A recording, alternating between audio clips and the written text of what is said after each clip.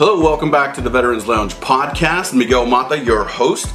Today, my guest is going to be Ian Braddock. Ian is the gentleman who reached out to me to work in association with his nonprofit organization, the Veterans Nexus Foundation. He knew that I had some experience podcasting, social media, etc., whatnot, and he felt it appropriate to reach out to me and ask if I would partner up with him and try to, one, get the stories of veterans. He like me, takes a large interest in the veterans' story. Where do people come from? What made them want to join the military? What kind of challenges did they face as they exited the military? What are they doing now? He's interested in all that stuff as well. So knowing that we had that in common, he reached out to me and asked if I would if I would partner up with his organization and do my part in getting the veterans' story out there, while simultaneously getting the word out that his organization exists, whose mission it is to help veterans, especially when it comes to transitions. So I felt it only appropriate to get Ian on the podcast early so we could hear his story, learn about what got him into the military, why did he join the military, what was his transition like, and also, of course, to give us a little bit of background behind the Veterans Nexus Foundation. I would like to put this small little disclaimer: as this podcast gets going, the quality of the product is going to be a little on the low side, but it's going to improve. I promise, it's going to improve. But with that being said, and without further ado, here's Ian Braddock. All right, how's it going? Welcome, everybody. Welcome back to the Veterans Lounge podcast. Miguel Mata, your host, and I am here with my guest, Ian Braddock. Say hello, Ian. Hey, how's it going, everybody?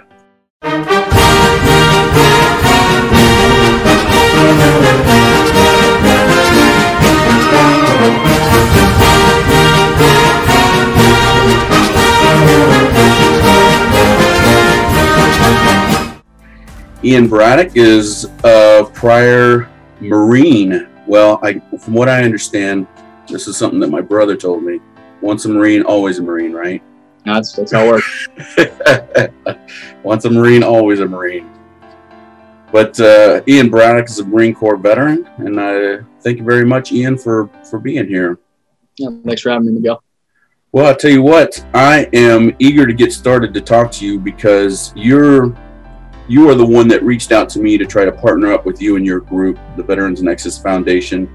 And I'm eager to learn, and I'm eager to share what the Veterans Nexus Foundation is about and its mission and that sort of stuff. I'm always curious and interested to learn the steps that led to your joining the service.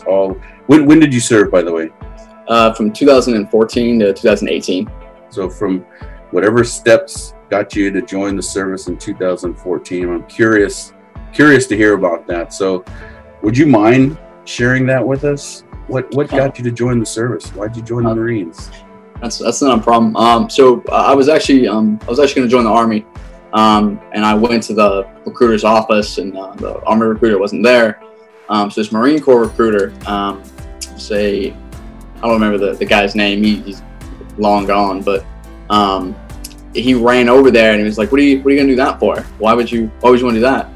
And before you know it, I'm sitting in the Marine Corps recruiter's office, and we're talking. And at the time, it didn't really matter to me which branch I was really concerned about that. But I just kind of started to gravitate away from joining the Army to joining the Marine Corps. I'm glad I did. I would do it again. It was probably one of the best decisions I ever made for myself. I definitely agree with that.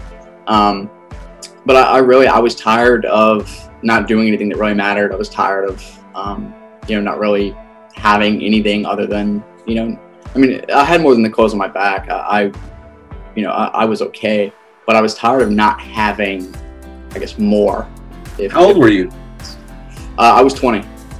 So you were already out of high school a few years, and you were just ready to take that next step, that next step of independence, maybe? Yeah, that's basically it. I was, like I said, I just really wanted more than what I had. And the only way to get more than what you have is, you gotta step up to the plate. You gotta take that challenge. You have to do it for yourself. Nobody's gonna do it for you.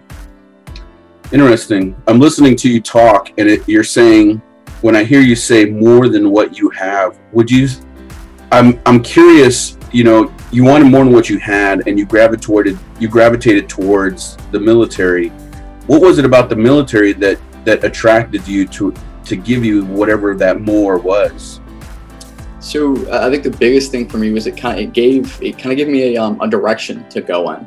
After high school, I didn't go to college or a trade school or anything like that, so I was just kind of hanging out in the wind. The military really gave me it gave me a sense of purpose, but it also really gave me a direction to go down and somewhere to funnel that energy and the time and the dedication to actually doing something that was worth doing, instead of just bagging groceries at a grocery store. Is that what you were doing? It was, yeah. I was a cashier at Aldi's. Where are you from originally? South Carolina. You're from South Carolina? Yeah. All right. South Carolina, 20 years old. Said I gotta get out of here, Jack. Yeah. Oh yeah. And you chose the Marine Corps. What did you do in the Marines? So in the Marine Corps, I was a bulk fuel specialist. So kind of two different things I did. I tested the fuel to make sure that it was good, that it was acceptable to go into aircraft. The other thing I did was when I was at Marine Corps Air Station Cherry Point, I actually fueled the airplanes out on the flight line. So it's two very different worlds, I guess you could say. One is more quality control. One is actually doing the work. When I was in Japan, I was part of the engineer support battalion that was out there. We went to South Korea, and we did a combined mission with the Rock Marines and some other forces. And that was doing the ground side type work, where you have the fuel bladders on the ground. But yeah, I was a bulk fuel specialist.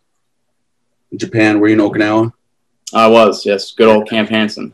Yeah. I did a few years in Okinawa myself. Down in Kadena? Yeah, back in Kadena, yeah. I always got, there were several times, I don't know if you've ever been on Kadena, but there were several times when I was driving from one of the shopettes or whatever, right?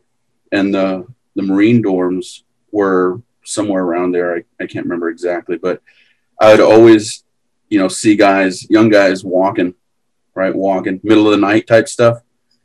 And I'd know exactly who they were and where they were going. I'd pull over, as like, Marine Corps? He said, yes, sir. You need a ride to the dorms? He said, please.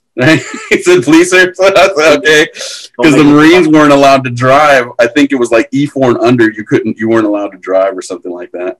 So those guys are always hoofing it. For a lot of the Marines that were out there, that was basically still the reality. Was if you were married, it was different, because if your family's out there, obviously they're out there, and if you have a kid and things like that, you have transportation, you have a vehicle. But most, if you live in the barracks, 9 times out of 10, you're not gonna have a vehicle, right? Especially if you're like an E3 or below. If you're like a Lance Corporal, the last thing that they probably want is you driving around a foreign country in a sports car. Tell you what, the other thing that I thought was, being an Air Force guy, we're lax about we're not entirely lax about our grooming standards, but we are definitely not cranked up to 11 like the Marines are about their grooming standards. I remember I had to go to, I can't remember what base it was. There was a base up there. It's been so long since Fatima, does that sound right? Anyway, it was the base that had the theater on there, and they had a big PX up there. But this young kid was coming out of the PX, and he had a little scruff on his face, right? And this, I guess, Marine NCO, and they were in civilian clothes, right? Air Force guys in civilian clothes, it's like whatever, right? But Marines don't mess around, boy. That dude got lit up. Oh, some NCO that saw him just giving him the business about grooming standards. Just like, yeah, gum, dude. Okay, these guys don't mess around. That's the thing, man. You play stupid games, you win stupid prizes. I think the best way to put that. I mean, you walk out of your barracks room door and you know that you're wrong and you know what is about to happen and you do it anyways. So it's like, okay, well, you know, you decide to play, you know, play a stupid game. So, you know, kind of you reap what you sow, I guess. So it's 2000. You joined in 2014. You did one enlistment. You got out in 2018. Yep. What made you decide to get out? So I really just wanted to do something different. I enjoyed my time in, but at the same time, I really felt that it was time to do something different. About halfway through my enlistment, I knew I wanted to go back to school. You know, because that's how you, I don't know, I guess the best way to say it is get ahead. You know, you go to school, you get an education, or you go to trade school, or you learn a skill, or you know, something. Right. Yeah. So I knew I really wanted to do that, and I also knew that you can go to school while you're in. That is possible, but it's also very difficult to do. And I already knew at the time that I had plans to go to on to like get a PhD or get a JD from a law school. So I knew I needed really good grades, and I really just wasn't willing to roll the dice on staying in and getting grades that weren't going to get me into a good law school. So you're saying halfway through your enlistment, you made the decision that you wanted to be a lawyer? Not so much definitely be a lawyer. I knew I wanted to do something, working with people, working with the public. Okay. But I didn't know definitely that I wanted to be a lawyer. Okay. Well, as I learned from somebody else who explained it to me, law school is a lot more than just being a lawyer. You're not obligated. Like for those of us, I guess, lay people who don't know any better, you believe that law school heads to the courtroom always, but that's not necessarily the case every time. Go ahead. I'm sorry. Well, I was going to say it is. It's a lot more than that. I mean, it's yes, you have proceedings in the courtroom, but you also have people. If you're an attorney and you don't have good people skills, I mean, or if you're in any type of job really, or any type of leader position, if you don't have those good communication skills or anything like that, I mean, you're not going to be very good at your job, and people are not going to want to go to you. So just that, so I make sure that I understand you correctly. Right around halfway through your enlistment, you realize you want to go back to school, and then before you get out, you realize you want to go into law school. Is that how? So about halfway through my enlistment, I knew I wanted to go back to school. I knew that I definitely wanted to continue my education. And then really towards the end of my enlistment, I had traveled a lot by then. And I'd always been really interested in politics and the news and things like that. And the more I researched and the more that I traveled, the more I really got interested in international law and how different countries interact and treaties and things like that. Because, for better or for worse, that's kind of what makes the world turn is all these different countries talking. And really towards the end of my enlistment, I decided I wanted to go to law school. Awesome. Which I guess, kind of right around that same time is where you and I actually meet, because we met right here in Charleston, South Carolina, on the campus of the College of Charleston. We were both on our own respective journeys, higher education journeys. And you were at that point already made the decision to go to law school. Now, me, I was following the education track, which 4 years, graduate, get into work. You, on the other hand, what is it that because you graduated at the same time I did. What degree did you graduate with, and how does that fall into your legal journey? Yeah, so I graduated with a BA in political science and international studies, and I did it that way intentionally because I wanted to cast a wide net, not just so I had a good understanding of politics in the United States, but so I had a really good understanding of the different layers of the world, how the different countries are and things like that, which I really felt like the degree from the College of Charleston that I got, I really felt like it did a good job of that. And that kind of plays into, me going to law school, because of the way that a degree in political science and international studies teaches you how to think. It teaches you kind of, it lays the groundwork. It teaches you how to write. It teaches you how to read a certain way and look for details and things like that. Because you can sit there all day and you can read a piece of paper, but if you can't pick out the tiny little details, it's kind of not a worthless piece of paper, but it could be a lot more useful than it is. So let me ask you this.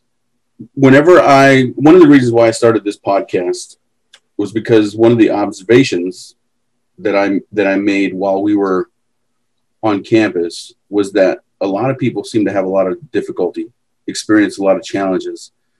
They really had a hard time making their transition from military to civilian life. Like, it was hard for a lot of guys and gals. What was your experience like? Did you find it difficult or challenging, or did you feel prepared? I guess the best way I can put it like this: the first 2 weeks, I was like, oh, this isn't so bad. This is great. I can do whatever I want. The initial, happiness of not having to stand watch and not having to check in with people, or not having to worry about all these other, things happening that I'm sure we can both think of. And at first it was great, but the more that time went on, the days and the weeks and the months they passed, it got rough. It did. I wish I could say that it was super easy and it was a breeze, and before you knew it, here I am. But it was rough for a while.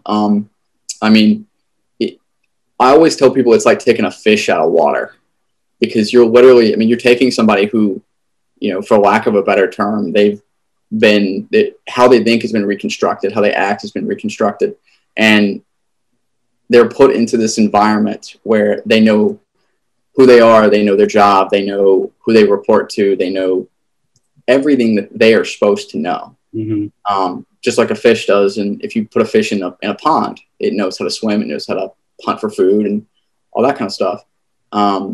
If you put your hand in there and you grab that fish and you take it out of the water, it's going to flop around. That's kind of what I think it was like. It's just kind of trying to figure out, what the heck to do. Can you elaborate on any specific challenges that you experienced? Yeah. So I think one of the big ones was, the Marine Corps, we definitely have the military in general, but the Marine Corps, we definitely have an appetite for, for drinking. I think that not so much of an issue, but it was definitely a challenge, to kind of rein that in, because, you're used to one lifestyle, where it's, not socially acceptable, but socially acceptable. And it's considered the societal norm, if you will. Right. As opposed to, the people you work with are not going to go and crush a 30 rack of beer after work with you. That's most people. When you get out. Right.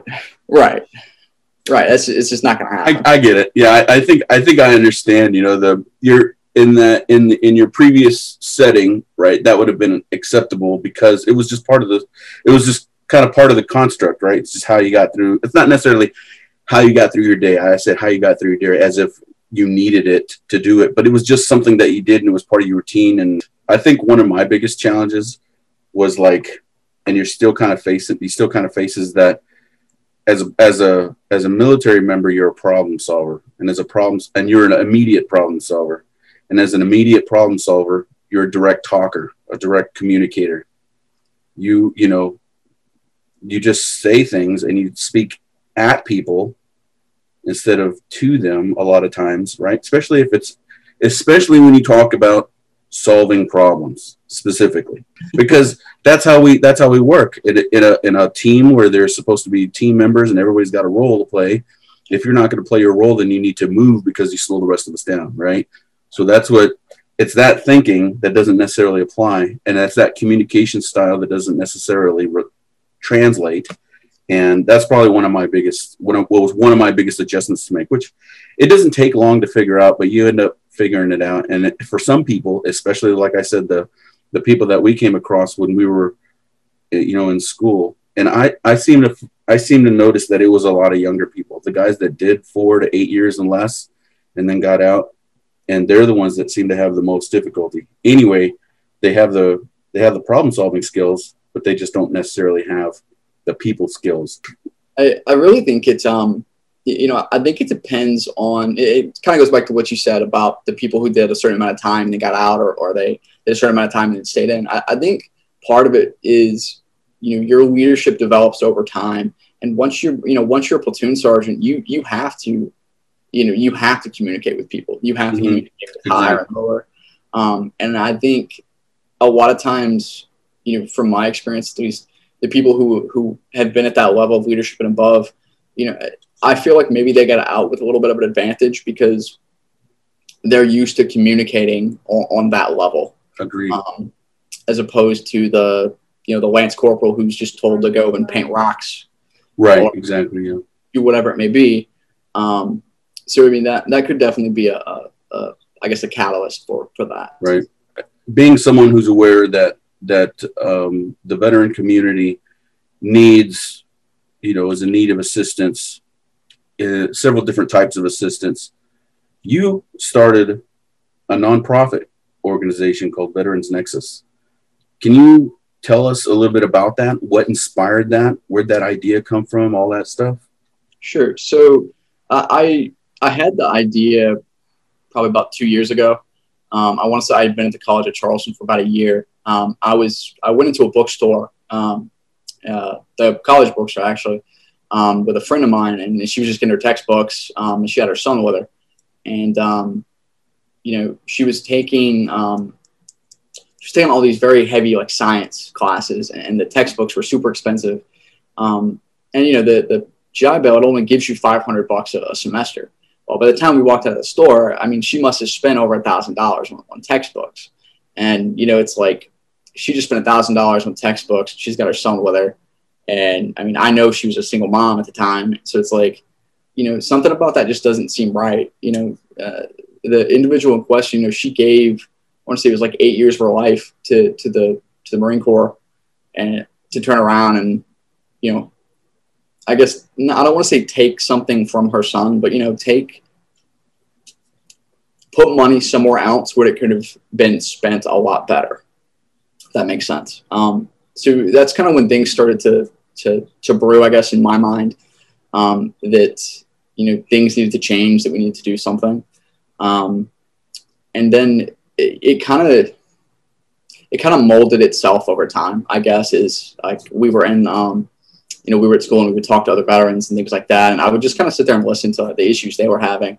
And it became clear that there were a few things that needed to change. After that, kind of like, I guess, the last piece that kind of pushed me over the edge, I did the Vantage Point Foundation leadership course. I want to say it was last September or October. Anyways, it was a few months before I filed the paperwork for the foundation. But I was listening. We had a guest general come and talk. And I was listening to what he was saying as well. And I felt like he had noticed a lot of the same problems, that I was also noticing. And kind of going back to what you had said about being problem solvers, I've never really found it, that it helped anybody just to, sit there and twiddle my thumbs and, be like, oh, well, we have these problems. I mean, well, yes, we see them, but, let's do something about it. So it's kind of when I decided to file the paperwork, and I started putting pen to paper, and just kind of started floating the idea around of seeing what people thought and things like that. And before you know it, I mean, we had paperwork was filed, and everything that was once I guess a dream, if you will, was reality. And one thing that I also think is very important is, I met with Mark Holyfield. He's the executive director of Vantage Point. and we were talking. I was just kind of floating some ideas by him when we had lunch. And one of the things that Mark said to me that really flipped the switch, if you will, was, there's a lot of organizations out there and they do a lot of good work. But, I think a lot of times what happens is there's a big focus on the negative. There's a big focus on all the negative things that happen. And that's not what I wanted the organization to be about. I wanted the organization to be about, the good things that people are doing, and things like that, so that, you're not focusing on that negative energy. Because, if you focus on the negative energy, it doesn't help anybody. So that was a really good conversation between me and Mark, that really kind of hit the nail on the head for me. When you say negative, focus on the negative, are you talking like the PTSD and the depression, anxiety, and that sort of stuff, or are you talking about something else? So more of what I'm talking about is a lot of that, yes. But I guess what I'm saying is, addressing, left of bang, if you will. So like, you have like all these issues, sure, but if you can get on the left side of it before it happens, if you can, help mentor and guide these people before, they're in this hole too deep, I think the time and energy is better spent there, so they never get to those dark places. That makes perfect sense, because I can't speak for everyone, but it can be discouraging, right? And it can be discouraging to the point, especially if you've set a goal for yourself, you have this ambition, and if it's a college, if it's to go to school, right? But you're going to come up short a few $100s because you can't afford the textbooks. It's easy to say, well, I'll just try next semester, or I'll take the semester off, or something like that, because you hear that a lot. I'll just take the semester off, I'll save some money, blah, blah, blah. Well, how often does that happen? How often do people come back? Right. Yeah, they don't. A lot of times they don't. And some of those people who slip away, they get stuck in a rut doing something they hate, right? They do not enjoy. And so that makes perfect sense. Get ahead of it, right? You said to the left of it, but get ahead of the problem, which is to offer support before it becomes a problem. Right. Keep their forward momentum going, and keep the pilot lit. That is a great idea. I like that way of thinking, right? Don't slow the momentum, because once you stop the momentum, so hard to get back going, especially when you talk about higher education. So many people have walked away saying they're going to come back, and they never come back, right? So many people say they got this goal going, whatever, just in general, right? We seek out these goals. We put the pause on it, but we never jump back on it. And it's like, man, shouldn't have stopped in the first place. So yeah, good for you, man. I like that way of thinking. What kind of, before we wrap up here, because we're kind of going, we're getting towards the end of our time, just what kind of help does the Veterans Nexus Foundation offer? What kind of assistance? So it's really a three-prong approach, if you will. We have one side of the house which deals with basically buying textbooks for veterans, up to $500. So essentially what we do is, we can double what that veteran is getting, per semester. So instead of just having the $500, they'll have $1,000, or, basically whatever it will be for them to be able to get their textbooks and not be paying out of pocket. Because that's just one thing that they definitely shouldn't be doing, is, paying out of pocket. And I mean, most people don't know this, but if memory serves me correctly, the amount for textbooks has skyrocketed, while the amount that the GI Bill supports, the $1,000 a year, $500 a semester, it hasn't increased at all. So it's still the same amount. And there's also the fact that, during the summer, there is no textbook stipend at all. So you're completely on your own for that. So you have the textbook grants. You also have we're currently working on a mentorship program, and it's really going to be focused on the STEM fields.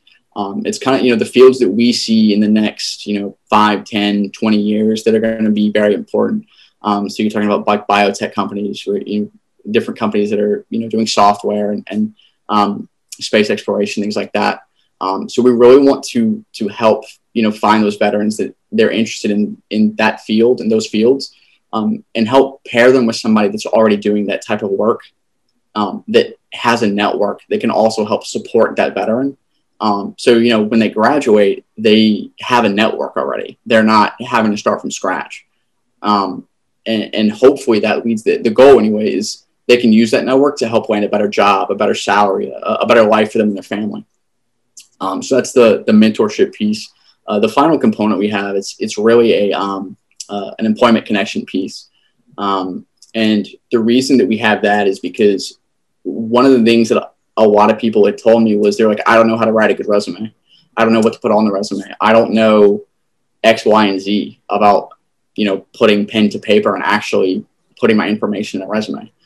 So what we did was we sat down and we created a veterans toolbox. And within the toolbox, what you have is different resume templates where it's, I hesitate to use the term plug and play, but that's kind of what it is. It's different formats depending on, what the employer is looking for. They're not always going to want a 2-page resume. They might want 1 page. But we have a template on there that's for that. And along with the toolbox, the director of the Employment Connections, Kyle McKibben, he's currently reaching out to different businesses on both the local, state, and national level to try to get them involved so that we can advertise some of these job openings they have. Because, if you scroll through LinkedIn or, really any social media site that these companies are on, whether it be Twitter or LinkedIn or Facebook or whatever, they're looking for veterans. They want to hire veterans, and it's all over the place. But again, if the veteran doesn't see it, then they're not going to know it exists. If they don't know it exists, they can't apply. And there's a lot of variables that go into that, like the different algorithms that these tech companies use. So there is that. But really, that's kind of the meat and potatoes of what we do. That's really, really, that's great. That's great. I wish you the best of luck. And I tell you what, proud to know you, proud to call you a friend.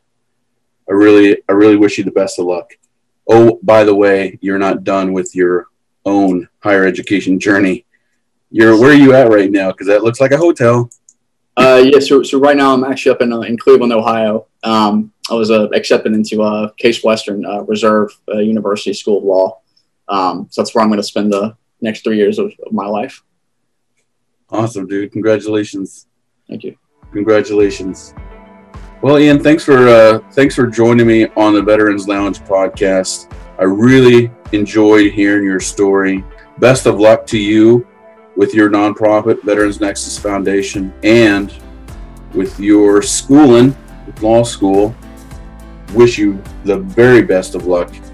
VeteransNexus.org is the website if you're looking for more information on Ian Braddock's nonprofit. And you may or may not have noticed, but that is also the website that this podcast is located at. And that's because Ian reached out to me and encouraged me to start this podcast in association with his group. So that's what we're doing. We're partnering up to try to get the word out and help veterans out with their transitions. All right, friends, this has been the Veterans Lounge podcast. I'd like to say thanks, a big thanks to Ian Braddock for coming on and being a guest on the podcast. I tell you what, he like all veterans, has an interesting story. To hear that he was going to join the Army, right? How many times have we heard that story? What a service member was going to join one branch of the service and then they get scooped up by another branch of service, and Ian was just one of those people, right? Was going to join the Army, ends up joining the Marine Corps. Has something inside him that tells him that he needs to do something bigger, right? Decides he's going to get a higher education and decides he's going to be a lawyer. Wow. And then, of course, his starting the Veterans Nexus Foundation to help veterans, military veterans, with their transitions and making connections to higher education, helping them with higher education, getting to the left of, in his words, right, getting to the left of any problems that might arise which could discourage them from reaching their goals and then making employment connections. How fantastic is that? Thanks for joining me. Thanks for watching. Thanks for listening. If you're listening to the podcast version, the audio version, you can watch the video. There's a video associated with this, and it's available on YouTube. Just look up Veterans Lounge Podcast. You'll be able to find it there. If you're watching on YouTube and you prefer to listen to it in podcast form, well, the podcast audio version is available on Spotify. It's available on iTunes, iHeartRadio, and Castbox. If you'd like to be a guest on the podcast, go to veteransnexus.org/podcast. There's a form there that you can fill out. We can make an appointment, we can get together, and we can try to make arrangements so that way we can record a podcast together. If you liked, one more thing, if you liked the video, if you like what you're listening and like what you're hearing, please like and subscribe, comment, provide some feedback, okay? You guys take care. God bless.